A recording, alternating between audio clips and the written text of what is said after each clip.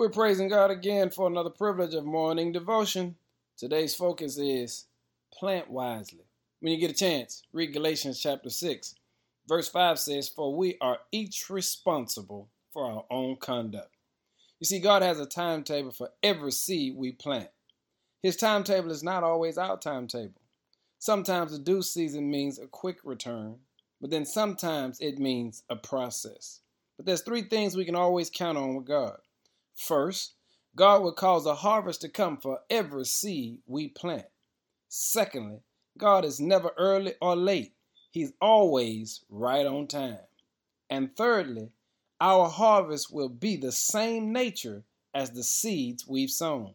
In other words, good seeds will bring a good harvest, but bad seeds will bring a bad harvest. And family, the Lord is teaching us something today, that we've got to be responsible for our own conduct. Because if you want good to come to you, you've got to plant that which is good. But if you don't plant what's good, remember, whatever you plant is coming back to you. That's why today I want to challenge you to plant wisely. Because whatever you want God to do for you, you must be willing to do for others. In other words, you've got to put good in the atmosphere if you want good to return to you. So I want to challenge you today to be careful what you do. And be sure you plant wisely, because God is watching what you do.